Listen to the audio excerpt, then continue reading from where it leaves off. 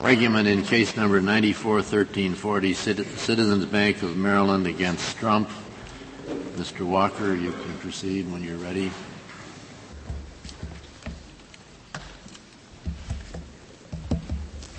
Thank you, Justice Stevens, and may it please the Court. This case presents a single issue involving the interpretation of the Bankruptcy Code. And that issue is whether a bank creditor may refuse a debtor-depositor's request to withdraw funds pending a bankruptcy court's determination of the bank's right of set-off without violating the automatic stay. The Court's answer to this question should govern the conduct of non-bank and bank creditors alike, including the United States government. The Fourth Circuit held that the bank's refusal to allow the debtor to withdraw funds to the extent of the bank's set-off right, what is referred to commonly as an administrative hold, is tantamount to a set-off. Mr. Walker, would you mind telling me what your definition is of a set-off? Yes, Your Honor. Justice O'Connor, a set-off occurs when there's an intention to effect a settlement of mutual debts. It has several attributes. One is that the creditor intends to do it. Two, there is an affirmative action which results in the bank account balance actually being reduced in a corresponding amount. The bank's claim is reduced, and there is invariably a record evidencing that the set-off occurred. Is this a matter of federal law or state law for purposes of this case? Your Honor, I believe it is a matter of I believe it is a matter of state law, consistent with Justice Breyer's view when he was at the First Circuit in the Saugus General Hospital case, that in determining when a set-off occurs, we look to state law. Yes, Your Honor.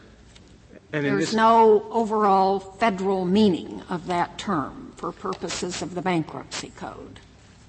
I do not believe there is, Your Honor. The Federal Bankruptcy Code, of course, determines what conduct is permissible under the Code. Mm-hmm. And our view is that administrative hold is expressly permitted under Section 542B. And as a matter of state law in this instance, you think that it depends on the bank's intention? More than that, Your Honor. Intention would be one factor. First, I should point out, there is no Maryland reported case expressly telling any of us exactly when a set-off occurs.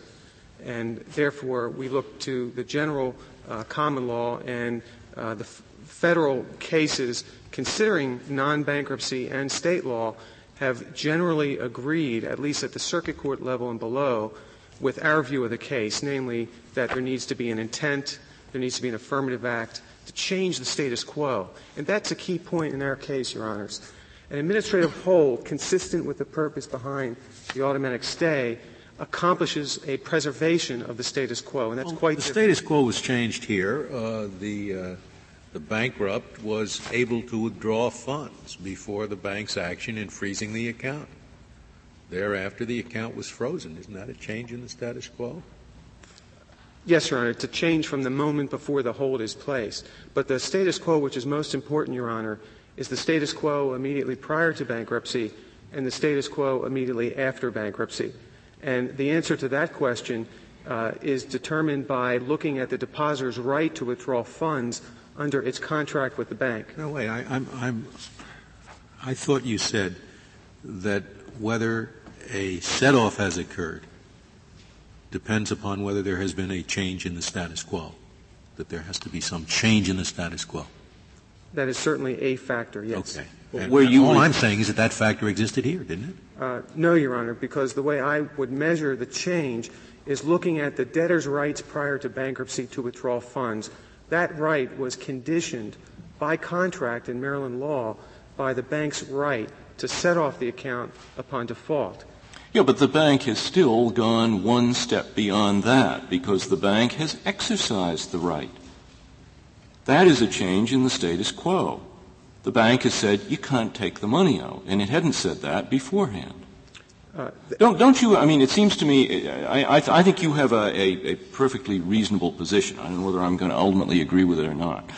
But it seems to me that you've got to say that the banks or concede that the banks act in instituting the freeze is in fact an act that goes beyond mere status quo. It's an act which on a literal reading offends some of these statutes. And it seems to me that your best argument is to say, well, it just offends them a little bit. And it offends them only to the extent necessary to make sense of this equally valid statutory recognition of the right to set off. That if you don't allow this, the right to set off recognized in the code is nonsense. And try to reconcile rather than to say, well, the bank is absolutely Simon pure at all times and it never literally violates a thing. It seems to me that that is a more plausible position than to say that here, for example, the freeze does not affect the status quo. Justice Souter, I agree with your view of it. You have well and succinctly stated the strength of our case, and namely that Section I didn't mean to be getting into your shoes, but I welcome it. Section 3. Would it be fair in comparing what this freeze is to what a set-off is, that a freeze, a temporary hold, is to a set-off what a TRO is to a permanent injunction? No, Your Honor. I would strongly disagree with that. There is a temporal aspect to it because an administrative hold is a temporary preservation of the amount of the bank balance, the amount of the bank claim pending bankruptcy court review. But if there is such a thing as an administrative hold or freeze, as you say that there is under the statute, wouldn't one expect to find some auxiliary rules governing it? It does have the drastic consequence of preventing the account holder from cashing checks. Since it does have that consequence, wouldn't one expect the statute to say, but bank, if you do this, you've got to give the debtor immediate notice that you're doing it, so he won't write checks that won't be cashed? You have to tell the court that you're doing it and get the confirmation of the set-off as soon as possible, but there's nothing. There's nothing that tells us what conditions govern this hold. Your Honor, I believe there is a very clear language in the Bankruptcy Code itself which tells the court what governs. If I may refer the court to page A7 of our original brief, where the court will find the statute, section 542B. The language I would specifically refer to is where the creditor is directed to pay such debt to or on the order of the trustee, except to the extent that such debt may be offset under Section 553. The phrase may be offset clearly indicates it is permissible to withhold payment short of a set-off. Well, I thought that was part of a turnover proceeding. That's just when there's a turnover, or am I incorrect about that? I would disagree with that, Your Honor. It could come up in the context of a turnover proceeding. We recognize that as a proper way for a debtor who wishes to bring the issue to a head to address the point. But Justice Ginsburg's point was you're asking us to establish a mechanism that does not have specific grounding in the statute. I assume under your freeze theory that you would say the bank has to notify the trustee within a reasonable time, has to notify the bankrupt. I suppose it can freeze no more than is necessary to cover what it reasonably thinks is the set-off. This is a very sensible theory. But I think Justice Ginsburg's question was directed to where is its grounding in the code? And you refer to 542, but I thought that was when there was a turnover proceeding. Maybe correct me if I'm wrong. Justice Kennedy, let me address that, and I'll try to give a more complete answer to Justice Ginsburg.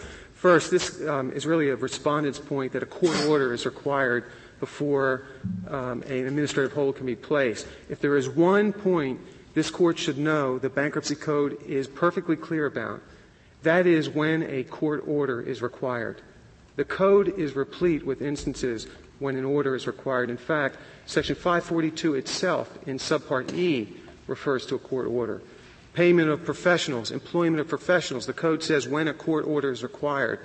542B does not contain any reference to a court order. Well, can we go back to these? Tell me when the bank has a hold or a freeze, must it immediately notify the debtor and the bankruptcy court? I believe it should, Your Honor, and I recognize Should. Isn't it must it? Is there an obligation to? How do we know anything about the notice requirement? Where do we get it from? I believe there are requirements, Your Honor. There could well be requirements under state law. Suppose there are none, because this animal of a freeze or a hold is not part of state law. Then a bank who fails to act reasonably will be vulnerable to the bankruptcy court determining that it violated the statute. So you can't answer my question other than to say, yes, it should notify the debtor. In what period of time? Immediately, the next day, the day after? I would say promptly, and I recognize, Your Honor, your point that the code doesn't spell out these details, but this is consistent with many, many aspects of bankruptcy practice in the code and the rules. How about how much can be frozen? There was a dispute about whether too much was frozen here. The amount permitted to be held is to the extent of the right of set-off. If the bank holds too much, then it violates the stay expressly. Let me also It did in this case, then. It violated the stay in this case? No, Your Honor. It put a hold on more than the amount of the offset, didn't it? Your Honor, at the time of the hold, the amount owed was approximately $3,250. And the hold was $3,500. Yes, Your Honor, but given the history of this case, I would submit that the bank didn't hold enough, given its right to attorney's fees as well.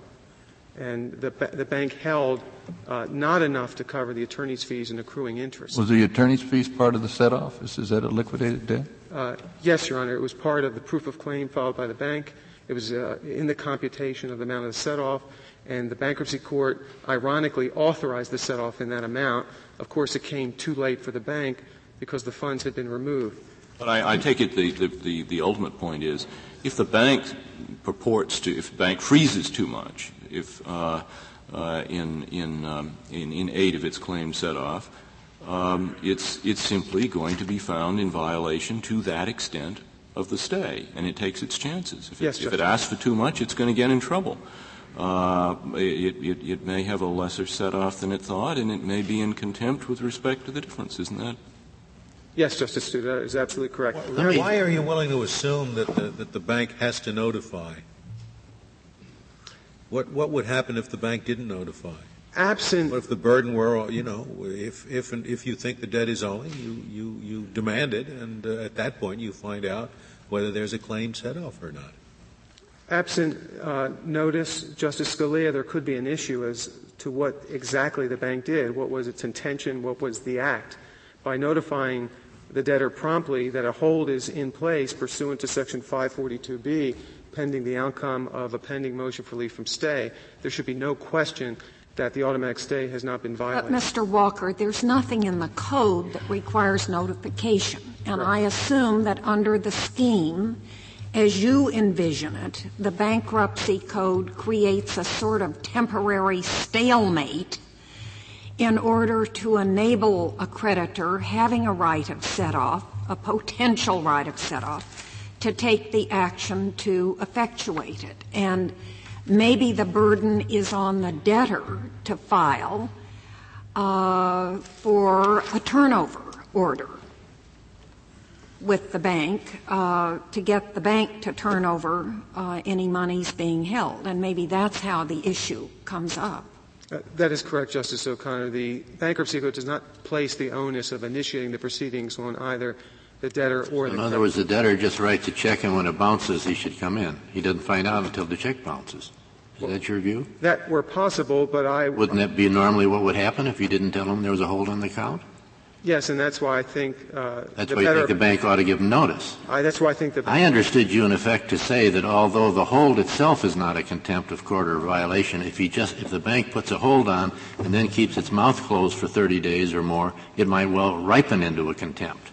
That's what I thought was your position. That's possible, Justice Stevens. I think I can clarify the issues the Court has identified by let's take this out of the bank-depositor relationship. Consider the bank as a purchaser of an automated teller machine and owes money to the debtor, but has a breach of warranty claim. No one would suggest that the automatic stay mandates that the bank pay the disputed claim even though it has a complete defense. And consistent with that, a set-off right is a complete defense under Section 542B. If the Court were not to agree with our position, some results would occur which I trust almost all would agree are wrong results. For example, take a landlord with a security deposit. When a tenant files bankruptcy and is delinquent, is the landlord holding an interest of the debtors? Yes, it's funds in which the debtor has an interest. But no one, I hope, would suggest that the landlord, upon bankruptcy, has to give up the very right he bargained for, which is the security deposit. Mr. Walker, there's something in the background of this case I don't understand, and maybe you can explain it to me. What is the standard operating procedure for banks in these situations? They get notice of the bankruptcy filing. The debtor, as I understood it, listed the bank as an unsecured creditor. The bank apparently did nothing until after there was a confirmed plan. Is that how it usually occurs, that for, 8 months here, the bank says absolutely nothing? I think, Your Honor, it would be an exaggeration to say what usually occurs because bankruptcy sees it many ways. Many times secured creditors will act with great vigilance and speed and oppose confirmation. Many times creditors with security interests don't care about a Chapter 13 plan and will rely on their lien rights, consistent with a long body of case law which says those liens are unaffected. So I would not. So it didn't matter that the bank was listed as an unsecured creditor, since that was not, in fact, the case. The bank could safely ignore it. That's characterization. That's correct, Your Honor. The only thing it affected is whether the bank was going to be treated under the plan, and there was no requirement that the bank seek to have itself treated under the plan. If the Court would. I have one question. It's probably you can answer it easily. 542B that you refer us to says that an entity that owes a debt must pay the debt to the trustee. Now, the bank didn't have the obligation to pay the balance of this account to the trustee right away, did it? No. Well, then why does this — I don't see how this section enters in. In Chapter 13, Your Honor, there's a section which provides that the debtor is substituted for the trustee in certain rights, and this would be one of them. All right. With the Court's permission, I'll reserve my remaining time for rebuttal.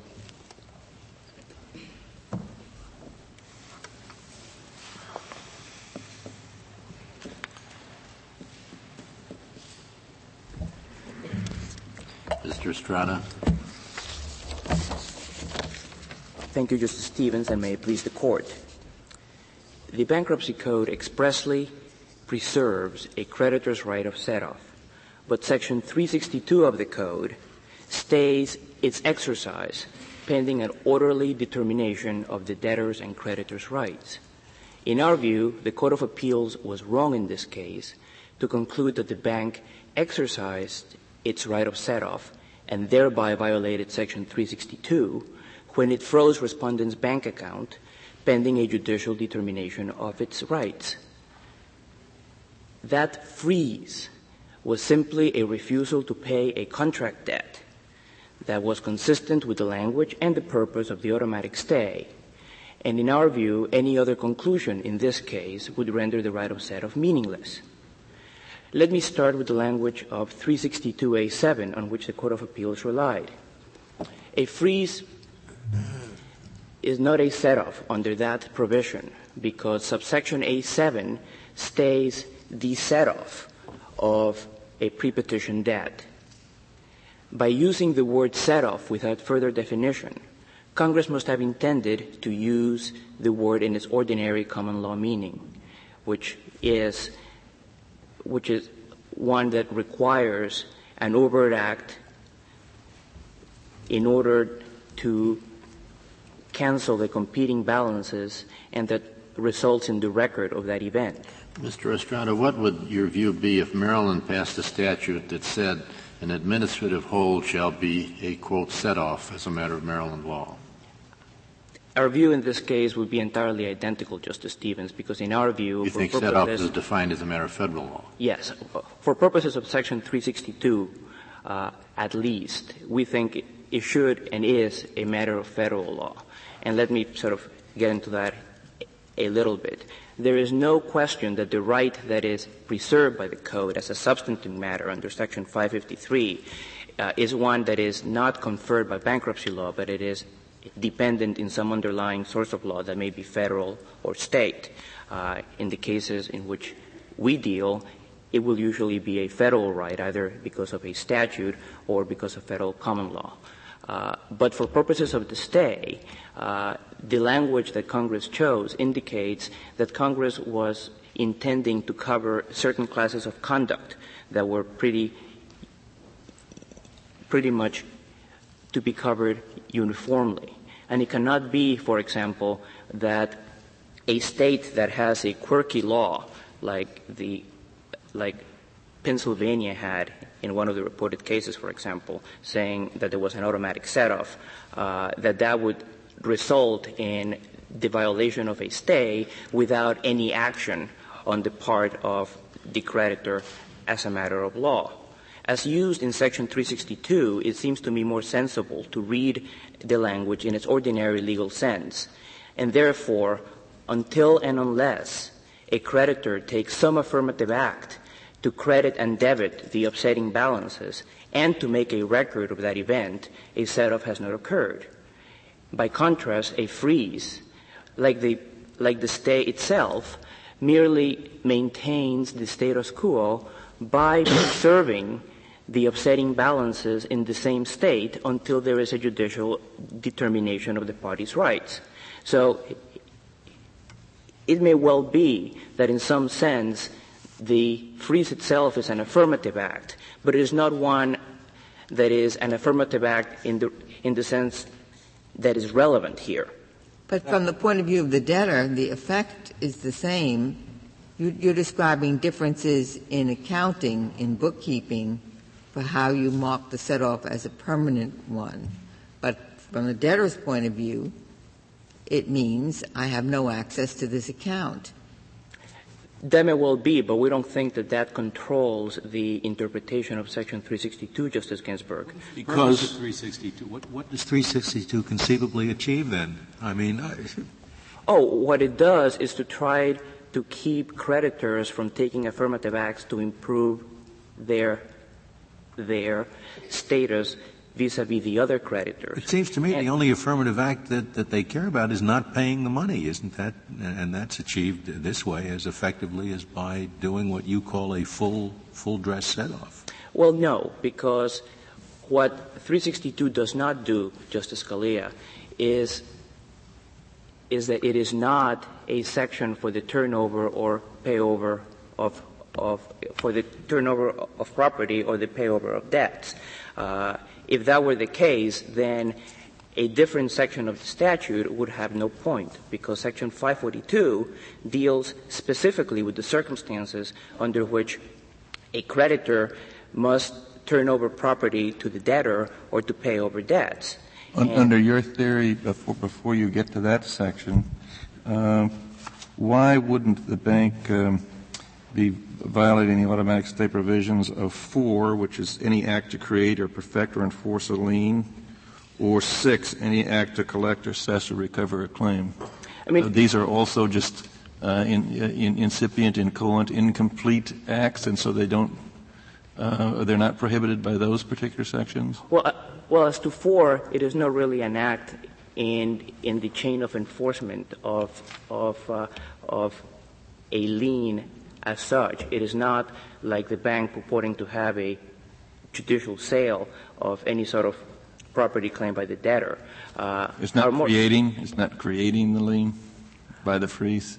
No, because the lien was created as a matter of law by Section 506A of the Bankruptcy Code. And that's 6, any act to collect or assess? I mean, under Section A6, our answer would be that as a matter of the structure of the Code, Justice Kennedy, it cannot be that where the act simply is one of refusal to capitulate to a debtor's assertion of rights in property, that's covered by the state, because it would be entirely alien to our system for Congress to have intended that anyone who's faced with a demand by a debtor to property that is disputed must fold his tents and go home. And but in a literal sense, it is any act, isn't it? It is any act. Sure. In a literal, and you're saying you've got to recognize a literal infraction to the extent necessary to preserve what is obviously intended elsewhere to be a recognition of the set-off right. I agree with the first part of your statement, Justice Souter, but not the second. It is true that it is any act. However, the relevant question is whether it is an act that violates the automatic stay. And that question... I grant you. In other words, it can literally fall within the term and still not be a violation. It can literally fall within a clause of the automatic stay, but that does not resolve the question whether the rest of that section, read in light of the other applicable sections of the code, indicate that isolated act was meant to be covered by the language. I think the argument is even stronger with respect to subparagraph 3, to exercise control over property of the estate, because the debt is property of the estate, isn't it? As the case comes to the court, it is conceded by the parties that the debt is property of the estate. Yeah, and would you not agree that the freeze is an exercise of control over that property? Not within the intended meaning of that section, Justice Stevens.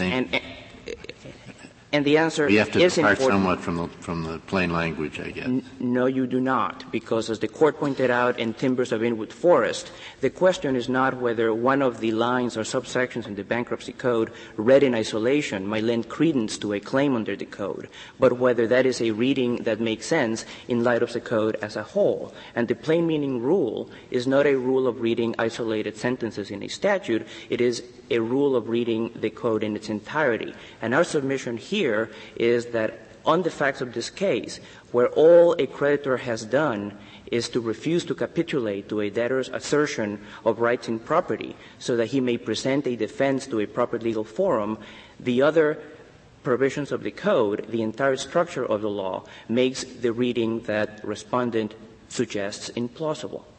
I can ask you a side issue. The side issue being the state or federal law. I'd worry about having federal law here simply because you start defining the word set-off in this provision under federal law. It'll have a spillover to other provisions where surely it should be state. All the other things like liens are state. The Bankruptcy Code's property definitions are primarily state. And so why should we start saying it's federal when it sort of mucks up the code, particularly when you don't need to?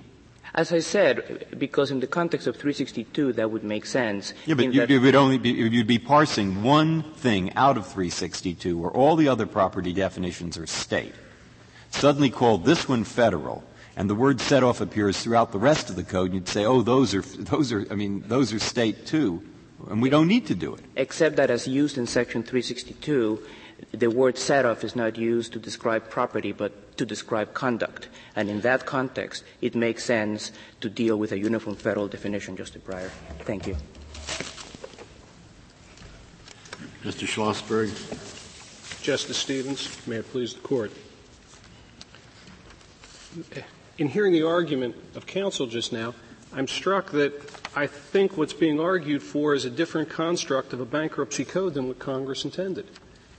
It seems like I'm hearing that we're supposed to have a creditor in possession, not a debtor in possession, not a Chapter 13 debtor in possession, but that Congress intended that the creditor is supposed to make the determination as to when he may have a lien right and as to when that lien right might well be satisfied by some claim of set-off in some amount that they think is satisfactory to satisfy their claim. His claim is basically that banks and other people like landlords have to be able to keep the property temporarily, not pay the debt temporarily until they can run in and get the automatic stay lifted. Other words, as happened here, the person will run to the bank and he'll withdraw all the money, and that's the last they'll ever see of it.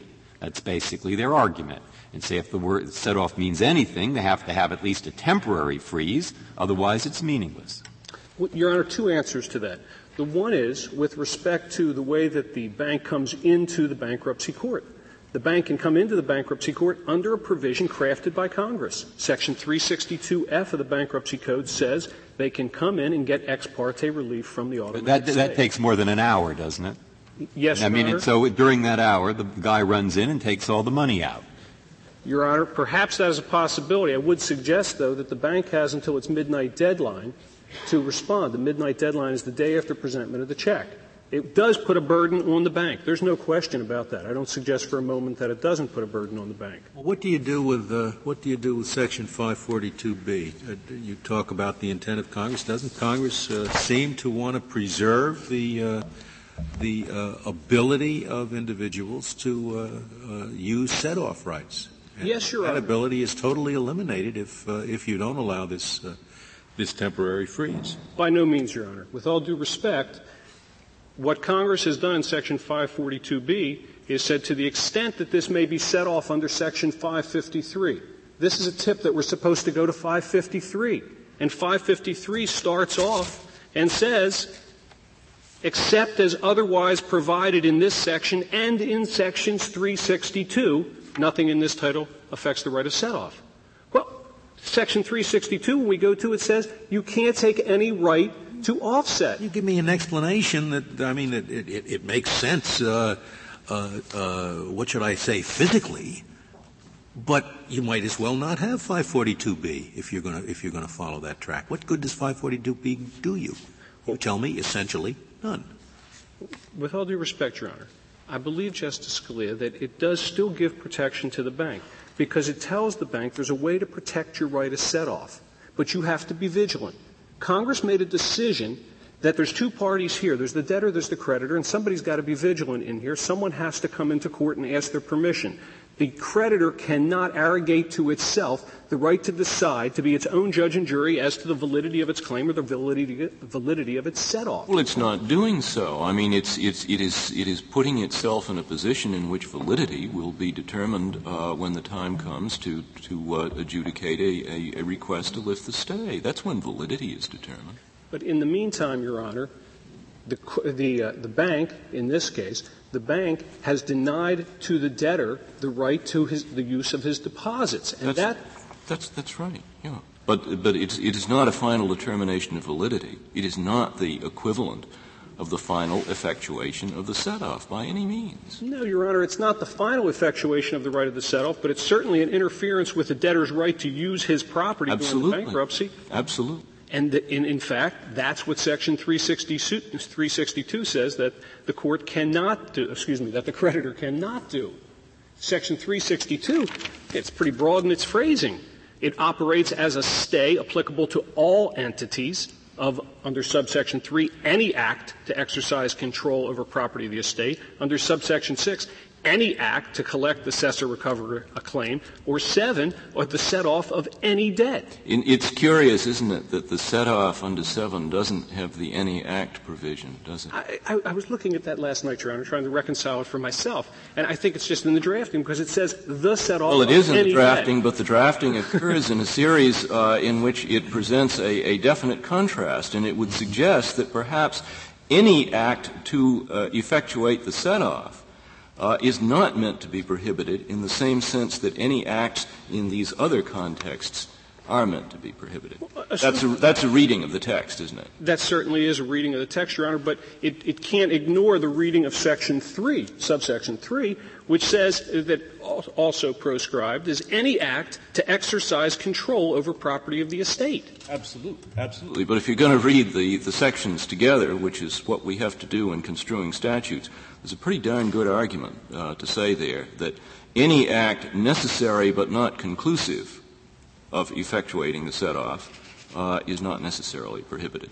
I understand Your Honor's argument. I would suggest that the court in Norton looked to exactly this point and suggested that there's a trap in the set-off argument that until the third step is taken, that is, that you actually note the books to mark it off, it's not really a set-off. Now, Norton was decided under Pennsylvania law, but the court in Norton also said it's ridiculous to say that we should wait around, that a creditor can make you wait until they mark off the books. Otherwise, they could hold their freeze in place forever, exclusively within their control. Well, not if you can get into court. Of course they can't hold the freeze in place forever.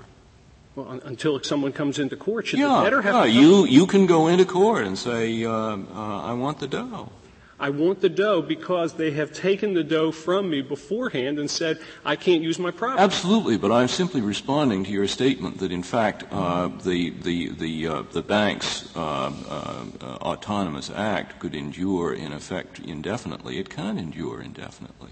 There is a way of reconciling these two competing kinds of claims. My apologies. Of course, the debtor can certainly bring this issue to the fore. The question is, did Congress intend for the debtor to have to bring this to the fore to use his very own property? Right, and that is the serious question to me, anyway, in this case, is it's not just banks or even just landlords. Anybody might owe money to a bankrupt company. You might, I might. We get bills every month. And I refuse to believe, at least so far, that if the company goes bankrupt, I have to pay my bill no matter what, even if I think they didn't deliver the merchandise. I mean, I refuse to believe that the ordinary person who owes somebody some money but has a claim against that same person suddenly has to write out the check and pay it just because the debtor went bankrupt. That's why they put the word offset in here. That's why you have an offset. So we're trying to reconcile these provisions, and it would help me if you explain why they just can't be reconciled. Your Honor, I would like to explain why these can be reconciled in the following context. In the case we have presented here today, we have a bank on the one hand, we have the government on the other. Let's just take what's special about their particular debtor-creditor relationship as opposed to the garden variety contractor you were just talking about a moment ago. In the context of the bank has a special debtor-creditor relationship. This Court determined what that debtor-creditor relationship was back in 1904 in the New York County Bank case cited in Petitioner's brief, interestingly, the New York County Bank versus Massey. In that case, this Court held that the relationship between the bank and its depositor is as follows. The deposit of money by a customer with his banker is one of loan, with the superadded obligation that the money is to be paid when demanded by a check. It's not just your ordinary variety contract. You pay me when it's done, we do what we have to do. You have to pay me when I draw a check. Well, do you think the rule that you're advocating is somehow different if the creditor asserting some potential set-off is not a bank? Is there a different rule? If the creditor has a special obligation, I think it would have to be the same rule. What I believe, Your Honor, is that if there is a special obligation, an obligation by contract, an obligation implied by court, or provided by statute, as in the case of the federal government, then in that event, you, the creditor, can't unilaterally deny the performance of that obligation. Why isn't the goal of the bankruptcy code here best achieved by creating a stalemate until this issue of right to set off is properly before the bankruptcy court? You have to be able to create a temporary stalemate so that the bankruptcy court gets to decide it. Otherwise, it's too late. Your Honor, it is a very difficult situation that is presented, and it is presented in all the cases. I don't suggest for a moment that Congress wasn't presented with a difficult task when they had to decide who was going to make this decision. Well, they made a decision. They tried to protect the right of set-off. I don't think it's that difficult. They, in fact, did, but they said that you have to get relief from the stay before you can set off, and to the extent that you need it in a particular case, you can get ex parte Well, there wasn't relief. a set-off as yet. Who provides the definition of set-off here, the state or the federal government? I believe it's a matter of state law, Your Honor. I agree with Mr. Walker. Getting back to Justice Breyer's question, and it's the same thing Justice O'Connor's touching on. Suppose you have a wholesaler and retailer, and they have accounts going back and forth all the time for return goods and so forth.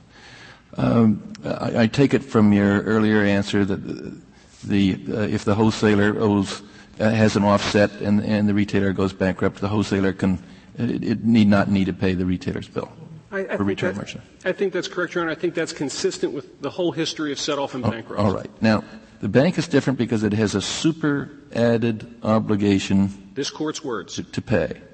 But does not super-added obligation is also defined by reference to the bank's right to assert its secured claim, is it not? Yes, Your Honor, but for the fact that the bank's right to assert its secured claim by way of set-off is conditioned by Section 362A7. and their right to administratively freeze beforehand is similarly conditioned by Section 362A3, certainly, and Section 362A6. Well, I guess we're right back where we started. I'm not sure. What in the code gives the bank, puts the bank in any worse position? And then you cite the Supreme Court case, and then I say, well, of course, that's subject to the set-off, and you say, well, the set-off is controlled by 362, but it seems to me that puts the bank just on the par with any other creditor.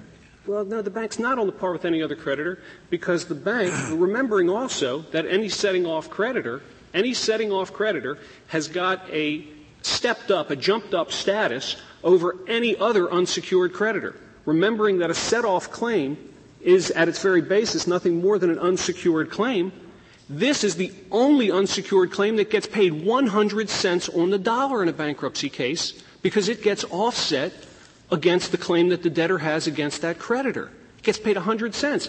And Congress has decided that there's a little bit of an obligation, a little conditioning, that goes with that right to get 100 cents on the dollar instead of dimes on the dollar, and that is, you've got to come into court first and ask the court for permission to take your 100 cents. The other side is telling us Congress didn't decide that. They're saying Congress decided a different thing, which is quite simple, that reconciles it.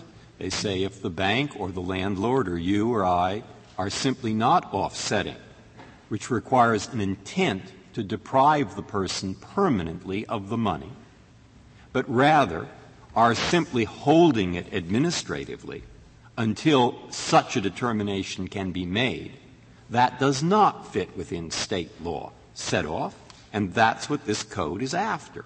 And they say that reconciles it.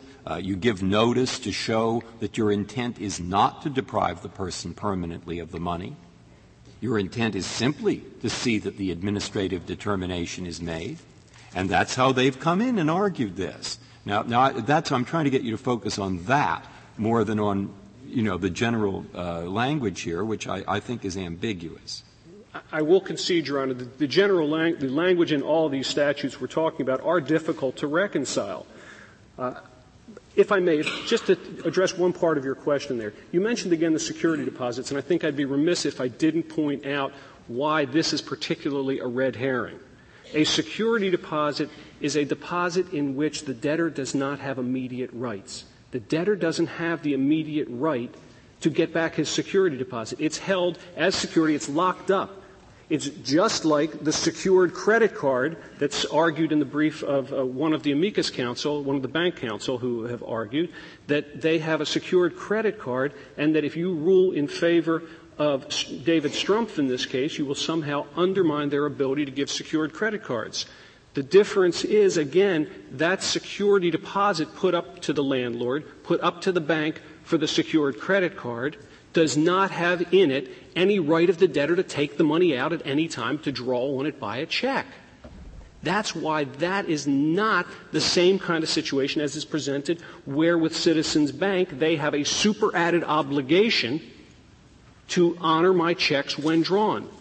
Or in the instance of the federal government, when it has a statutory obligation to refund overpayments made back to the taxpayer. Now, your garden variety creditor, the guy on a contract, the manufacturer you just talked about, and his vendee, do not have that same situation. There is not a super-added obligation. There's not a statutory imposition of an obligation to make a payment on a date certain. Now, that I see as a very important distinction and difference between the two situations.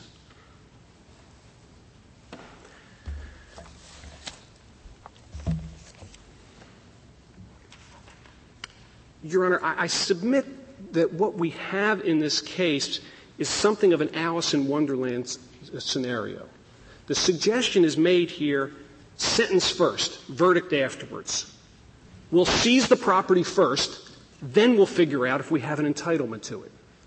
That's not what Congress intended.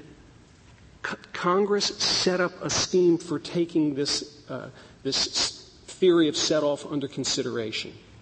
It's a careful scheme. It's one which requires a creditor to come into the bankruptcy court and seek relief from the stay, ex parte if necessary, get that relief, and then take the action that they're entitled to take. Could you tell me how the Bankruptcy Act would have a different effect from the effect that you say it now has if Section 542B, the last portion of it, were eliminated, except to the extent that such debt may be offset under Section 553 of this title? Suppose that were just totally eliminated. Would not the Bankruptcy Act do, without that, exactly what you say it does with it? Without that clause involved, Your Honor. What is the function that in other words, that you assert that clause has? That clause has a function when brought before the court in the context of, let's take the ex parte motion as suggested in Patterson. If the ex parte motion is made, the bank can say, I'm bringing this money in, I'm paying it into court because I want to offset it. I don't want to have to give it to the debtor under Section 542. 553 would achieve that purpose, wouldn't it?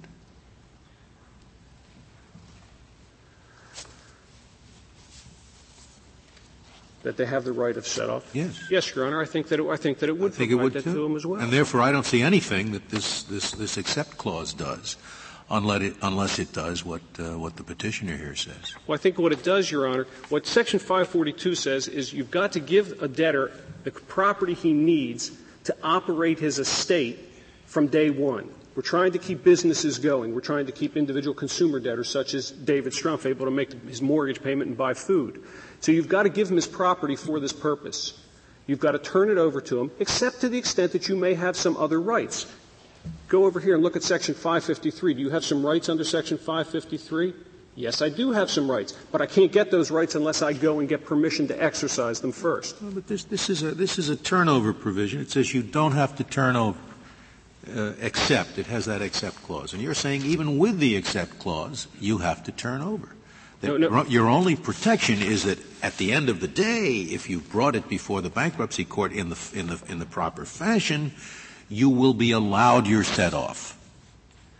But to achieve that, all you need is Section 553. You do not need this special protection in the except clause of 542B. Well, Section 553 does not set out any affirmative obligation on the bank to turn over property. Section 553 sets out the bank's right to protect its property. Yes. Section 542, without the clause, would say you must turn over property. All property must be turned over to the debtor. Now, what Congress is saying, reconcile these two clauses together. That's why that it's included. 542 and 553 must be reconciled together. And then again, Congress has said, but you can't read Section 553 in a vacuum. You have to read it and reconcile it with Section 362. By including the last clause in Section 542B, I believe Congress is directing that there is a reconciliation to be made between 542 and 553, even though they seem irreconcilable if you take the clause out. There would be no need for reconciliation because once you've gone in and had the automatic stay to the extent that it operates against the set-off eliminated, there's nothing more to be done. You don't, it seems to me you don't need 542B. Because then the provision of 543 that has a prologue except as otherwise provided in 362 would no longer apply. 362 would be no longer applicable. You've gotten the stay eliminated insofar as your ability to set off is concerned. 362 has no application, and therefore you're entitled to assert your set-off. All of that is achieved by Section 553 alone. Section 553 alone, with the inclusion of the introductory clause, does in fact provide that protection. But the question then becomes, what was the obligation of the bank to turn over property? That is then set out in Section 542. I believe, Your Honor, that we could resolve this issue without the inclusion of the final clause in Section 542B. I concede that. However, the difficulty in reconciling these provisions makes clear that Congress intended that 542 read it with 553, not just take this one and we'll go see what it conflicts with. We've thought about this. They're telling to the courts. Congress is saying, we have thought about this and you should bring these two together and reconcile them in making a decision as to whether or not to permit a set-off in any particular setting.